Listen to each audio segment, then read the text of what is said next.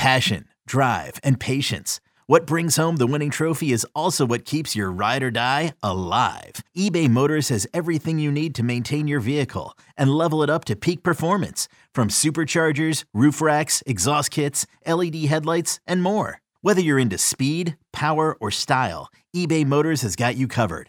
With over 122 million parts for your number one ride or die, you'll always find exactly what you're looking for. And with eBay Guaranteed Fit, your part is guaranteed to fit your ride every time or your money back. Because with eBay Motors, you're burning rubber, not cash. With all the parts you need at the prices you want, it's easy to turn your car into the MVP and bring home that win. Keep your ride or die alive at ebaymotors.com. Eligible items only. Exclusions apply. Welcome to another podcast from InsideCarolina.com, the independent voice of UNC Sports. Brought to you by JohnnyT-shirt.com, the go-to provider for all your Tar Heel gear. Welcome to the Inside Carolina podcast. I'm your host, Tommy Ashley, joined by Michael Brooker and Dewey Burke. Of course, that makes it a postgame podcast. Florida State 69-66, ACC semifinals on a Friday night. Dewey, Burke, I'll come to you first. Carolina just, they were over the hump, and then they kind of slid back down the hill. Couldn't make free throws when it matters, had several bad possessions there at the end. Florida State just a little too tough for Carolina tonight.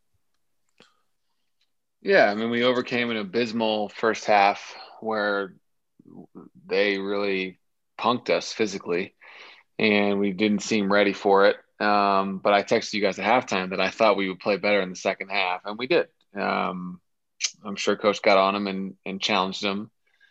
And we saw some shots go in, took care of the ball for a good stretch, and then we got up 5, and then, almost like we fell asleep because we went from up 5 to down 6 in a blink.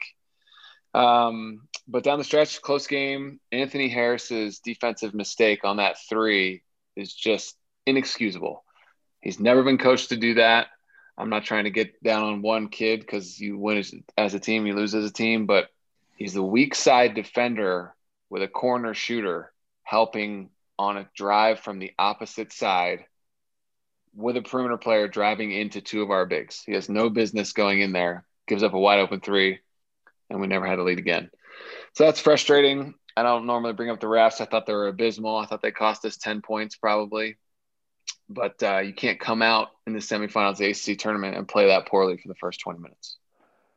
Yeah, of course, the Harris play you're talking about, if I'm thinking about it, is the polite 3 out of the corner. It's like, how does a opposite corner 3 get an open look? And you described it perfectly there with the unnecessary help. Mike, the thing that I tweeted and said is that free throws were eventually going to bite Carolina in the rear end. And when you lose by 3 and you shoot, what was it, finally, 14 for 25, it's tough to blame Dayron there at the end. I'm not really going to do that, but 1 for 5 from him personally, including the last 2, 14 for 25 overall. You lose by 3, that's tough. Yeah, there were so many chances for us to kind of get over the hump there and step up to the line. And we've done a much better job, I think, and the bigs especially done a much better job from the free throw line over the last, stretch of season here. But tonight it was a huge part of the game that ultimately cost us big time. 3-point game, as you stated, and you go 14 for 25. And, we shoot 23 for 68 for 33.8%. And, for us to be in this game, shooting those percentages and shooting those percentages from the free throw line is pretty remarkable. Fortunately, Florida State turned it over 18 times, I believe. So that allowed us to kind of stay close and, disjointed possessions late with the drives by RJ into the trees, and just kind of didn't really get much offensively, clean offensively there late. So valiant effort, but just not quite sharp enough against a really good Florida State team. Yeah, this team is something. It's stressful watching them. I'm sure you guys feel that as well, having played on this Carolina team. But you can't fault the effort. And I felt like they just didn't have enough gas. Dewey, let's talk a little bit about the second half, because really the first half's not much. There's no need. I mean, they just, like you said, punked. I would call it a different word, probably not safe for FCC purposes, for podcast purposes. But in the second half, I said Kerwin Walton, and this is one thing, and I don't hear you talk about this, is Kerwin doesn't move a ton. He shoots well from a set position when he catches and shoots, but he doesn't really work off the ball as much as he could. What was different in the second half that allowed him to get some of those shots? Because I think he only had one shot in the first half. We were more crisp on the offensive end in the second half. The ball moved a little bit better, and we got downhill, which put Florida State on the defensive when they were on defense. I'm not trying to do a play on words. Just we got them on their heels a little bit versus the entire first half. It was east-west. They were pushing us out away from the basket, and everything was east-west from 26, 27 feet. And we got downhill a little bit more, and we were able to then put the ball inside. Baycott got going.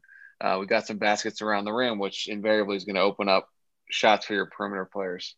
There were a number of times I thought Kerwin was moving and had a chance to maybe catch and shoot. And we had spacing issues. Garrison a couple of times had been in the high post area and then popped out to catch a pass when Kerwin was coming off of a screen. And we lacked flow on the offensive end for a lot of that game. But all that being said, we took the fight to them to go all the way up by 5 and just didn't finish the game. I don't know if the guys got tired. That's a reasonable question to ask. I know the statement is they're 18, 19. Why do they get tired? But, at this level, at this pace, against big teams, and Virginia Tech was a physical team also, I'm sure they were tired at a point. But we just didn't finish the game, and it's frustrating. Free throws are a part of it. And Brooke mentioned those couple possessions late where they just put the handcuffs on us, and we got a shot clock violation, then essentially got another one with a shot that went straight off the backboard. And then RJ, we got lucky to keep that ball on his penetration, but we just had 3-4 empty trips at crunch time. And, that was the difference in the game. Yeah, that's where it comes down to having a guy, that one guy. If anybody listening to this podcast watched the Baylor-Oklahoma State game prior to the North Carolina game, Oklahoma State had that guy. They had a couple guys that could get to the rim or get baskets when it mattered late. Brooke, let me give you a stat, not a free throw stat. Let me give you a layup stat tonight. Carolina was a 10 for 29 on layups in this ball game. That right there, given how good they've been inside with the bigs, that is probably the most wow stat I've seen all year. Yeah, that's shocking, actually. I mean, not shocking after watching the game, but 10 for 29, 33% basically from with our size too, and the way we normally finish, much better, obviously. That's shocking. And, Florida State's big, strong, challenge at the rim, and we just obviously got to be stronger there and go up and take advantage. I think we had 21 offensive rebounds. Now, I don't know how many of those were off of our missed layups, but nonetheless, the opportunity was down there to make those shots and to get a couple and one opportunities that we didn't quite finish. I kind of always go back, and you're probably going to talk about this, just our guard play, how inefficient it was tonight. And it's been good recently, but Love, his last 2 games has been, I think, 2 for 12 and 4 for 14, and just struggled mightily. And RJ struggled tonight, although he's played really well the last couple of games, leaky. Kerwin was the only guy that was really knocking down outside shots. So struggle from the perimeter and obviously struggle from at the rim. And that's not a recipe to beat a team like Florida State. That's for sure. Yeah. I mean, Florida State's one of those ACC teams I can't really dislike too terribly much. Koprivica is one of those players that he's not difficult to dislike, but he's a hell of a player, and he played well tonight and was really the difference inside. But Dewey, let me ask you this question. And this is something that, as a guy that never played any kind of high level sports, I'm not quite sure I understand how it can be so drastically different night to night for a guy, for a player, or individuals. How can you be really good one night and really bad the next? I mean, explain that to me from a guy that's played the game at probably the second highest level. That's a good question. I mean, you certainly have nights where your feel and your touch is not there, and you don't feel like your stroke, the ball comes off your hand and almost instantly, and Brooke can speak to this, it doesn't feel like it's coming off your fingers right, and you're not going to have a good shooting night, or your handle doesn't feel right, and you're not dribbling as tight as you might. The hope always is, regardless of how your feel is that your effort is always there. And I was disappointed in our physical effort in the first half. So, I don't know if your question is directed towards a specific player or not, or just the team collectively, but, the Virginia Tech physicality last night seemed to kind of knock us back a little bit. And then we responded and played much better in the second half. And then it happens again, and you're kind of scratching your head like, well, didn't we just come up against a physical team? Now these guys are more physical and bigger, but it's the same challenge. It's, I'm right here in front of you. I'm going to challenge your manhood with how much I'm going to be physical with you. And they did the same thing, but then we responded again. We just didn't finish the game. So it's weird, because this game was almost like both of the Carolina teams that we've seen at times wrapped in one, right? Like they went stretches where that's the team that beat Louisville. That's the team that beat Notre Dame by 50. And then they went stretches where that's the team that lost to Marquette. And so it was a weird game from that respect, right? The first half, Caleb was brutal. Second half, he made a couple big shots and was key to our run. And then when we got down 3, he makes that step back, really tough 3 right in front of coach. It was like it was the two teams of Carolina in one game. That's kind of the best I can give you. Yeah, I mean, and that's, I don't really know exactly where I was going with that question, but it's just fascinating to me to see, a guy like, not calling out RJ, he played as tough as he can, but you have a great game one night and then the next night, not so much. It's just this Carolina team, more than any Carolina team I can recall, has had guys that are fantastic one night and not fantastic the next. And there's so much inconsistency, and this led to where they are now. And for the record, Florida State was 9 for 20 on on layup. So 50%. So, making shots around the basket against the defense that these guys play, maybe it's a little different, a little tougher than I think. Let's look ahead. Okay. Florida State and Georgia Tech going to play for the ACC Championship, maybe on Saturday night. Given the COVID situations. Brooke, where do you see this team's headspace going into this NCAA tournament? I would think, from my perspective, that they certainly think or they know what it's going to take to make some sort of run. Yeah, I agree. And I think ultimately you got to take a lot of positives from, they got to feel like if they come out sharp from the get-go and don't have these lulls early and get knocked off their feet or knocked back and then have to fight back and, start the second half better, just come out and be the aggressor from the get-go. And if they can learn from that, the first two games, the Virginia Tech and the game tonight versus Florida State, and start the game more being the more physical team and not having to be the one that responds to the physicality. If we can learn from that and build off a lot of the positives that we've had this last 3-4 games, I feel like we can make a run. I truly do. Obviously matchups are key. I don't know if we're going to be at 8-9 or I probably will fall in that range. I pray we're not in the Gonzaga region, but if we're not in that one, I think we could potentially be a second weekend team if the Carolina team we saw for the majority of the second half tonight shows up. But it can't be the one that showed up for the first half, and or it'll be a short trip for sure. Dewey, same question to you, Carolina. I mean, I tend to think this is a 7 seed team. Of course, that's a big difference from the 8-9, given Like Brooke said, the Gonzaga or even the Baylor, even though they lost today, those type teams are – Carolina's going to be hard-pressed to stay on the court with those guys. But, Dewey, where do you see this team going into this NCAA tournament? I mean, we talked about finality all the time. Well, it's here now for this North Carolina team. I thought if we were to win tonight, we guaranteed ourselves a 7 or better seed. That was just kind of my sense of it. I don't have any data to back that up or any reasoning. That's just how it felt.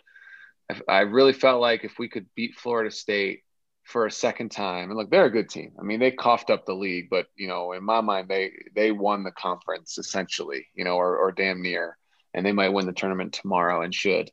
They're a good team. They're big, they're physical, they're well coached.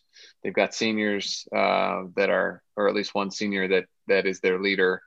So I thought if we won tonight, we would get at least a 7 seed, and then maybe if you win again, get a 6 or a 5, something like that. So I think what you zeroed in on is what we all hope is that they avoid being an 8 or a 9 and having to play a 1 seed in the second game.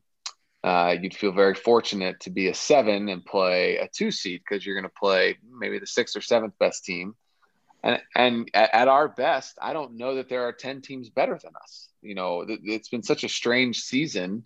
You know, as you mentioned, you know, the Baylors, the Illinois, the Gonzagas, they're better than us. But after that, yeah, and maybe I'm leaving somebody out, Michigan, but there aren't 10 teams better than us when we play to our capability.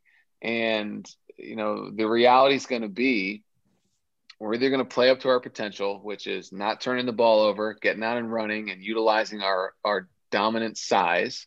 We've got to make enough shots.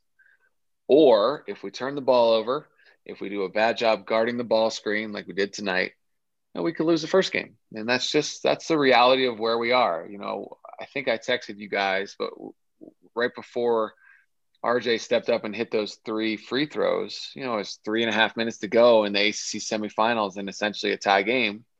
4 freshmen and a sophomore on the court. 4 freshmen and Baycott on the court in the most important minutes of the season to date. We're still extremely young, but these kids are learning. Hopefully they learn from tonight that you can't have a half like that and you can't get comfortable up 5 because now everybody's good. Everybody's good. So we'll see. We'll see what we bring, and hopefully we get to play. Hopefully there's no COVID issues. Yeah, I hope so. You know, the NCAA tournament is one of the most fun times of the year, and definitely if you like college basketball, you love the NCAA tournament. And I agree with you. And, you know, this is one thing, and Brooke, I'm going to let you close the show out, but I want to say this. This is one thing that's tough for me watching college basketball these days, because if we were watching 15 years ago and Carolina has 4 freshmen and a sophomore on the court, I'm thinking, wow, this team's going to be really, really good in the next 2, 3, 4 years. It's going to be special to watch. And now who knows? Who knows from day to day, given how things are. But anyway, that's just me being an old man, I suppose. Times have changed. Brooke, close the show. Your thoughts on this Carolina regular season, ACC tournament run, and looking forward as we round the corner to the end of the 2021 season. It's been such a unique season, but it's just kind of, as Dewey said, kind of how this game encapsulated itself, just maddening inconsistency, such high highs and such low lows. And, you know, and all when it's all said and done, you know, I've had several people in the last couple of days say, man, you know, Duke and Kentucky and Carolina really struggled this year. And I'm like, whoa, let's not throw Carolina in there with those two.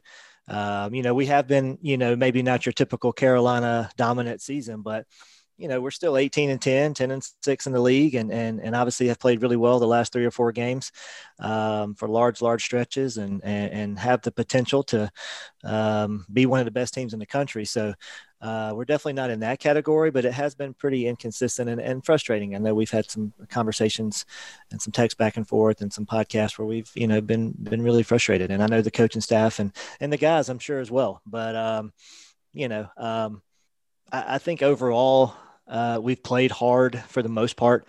I think we need to start games a little better, but, you know, 18-10, with the youth on this team, with not great perimeter shooting at the moment. I've seen a lot of growth and some stuff that's definitely exciting moving forward. And like you said, hopefully we can keep some of these guys on campus so they can grow and continue to get better. And I think if we keep these guys on campus, we have the potential to be really special next year. And I'm excited to see, how we finish things off and where we head moving forward next year. Yeah, I mean, you go from where they were last year to where they are this year, certainly building towards some success. And it's a typical Roy Williams build if he can hold it together, or at least hold the team together. We'll see. I think it's going to be a crazy, silly season in the off season. But first, Carolina's got NCAA Selection Sunday on Sunday. It's all about matchups in the NCAA tournament. We'll see where Carolina gets placed. Florida State, 69-66 over Carolina.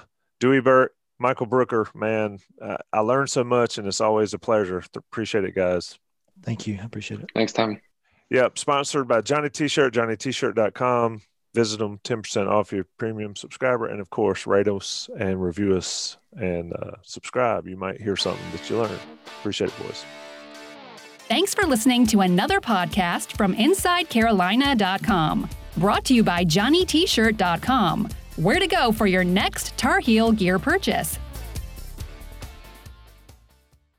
Old Man Winter here. If I had it my way, it would stay winter all year long. Short days, wind chill, black ice, and a good polar vortex. Oh, heaven! Wait, is it getting warm in here? Your cold snap is over, Old Man Winter. Spring has arrived. Spring. Spring is here, which means it's the perfect time to get away in the Hyundai you've always wanted. Visit the Hyundai Getaway Sales Event, where you can get great deals on all of our award-winning Hyundai models, like the tech-filled Tucson and Kona, as well as the spacious Palisade. Enjoy wherever you go with the peace of mind that comes with America's best warranty and 3 years or 36,000 miles of complimentary maintenance. But hurry in, these deals won't last. Add more joy to your journey at the Hyundai Getaway Sales Event. Now get 0% APR or up to $1,500 bonus cash on the Hyundai Tucson. Now during the Hyundai Getaway Sales Event. Offers end soon. Call 562-314-4603 for details.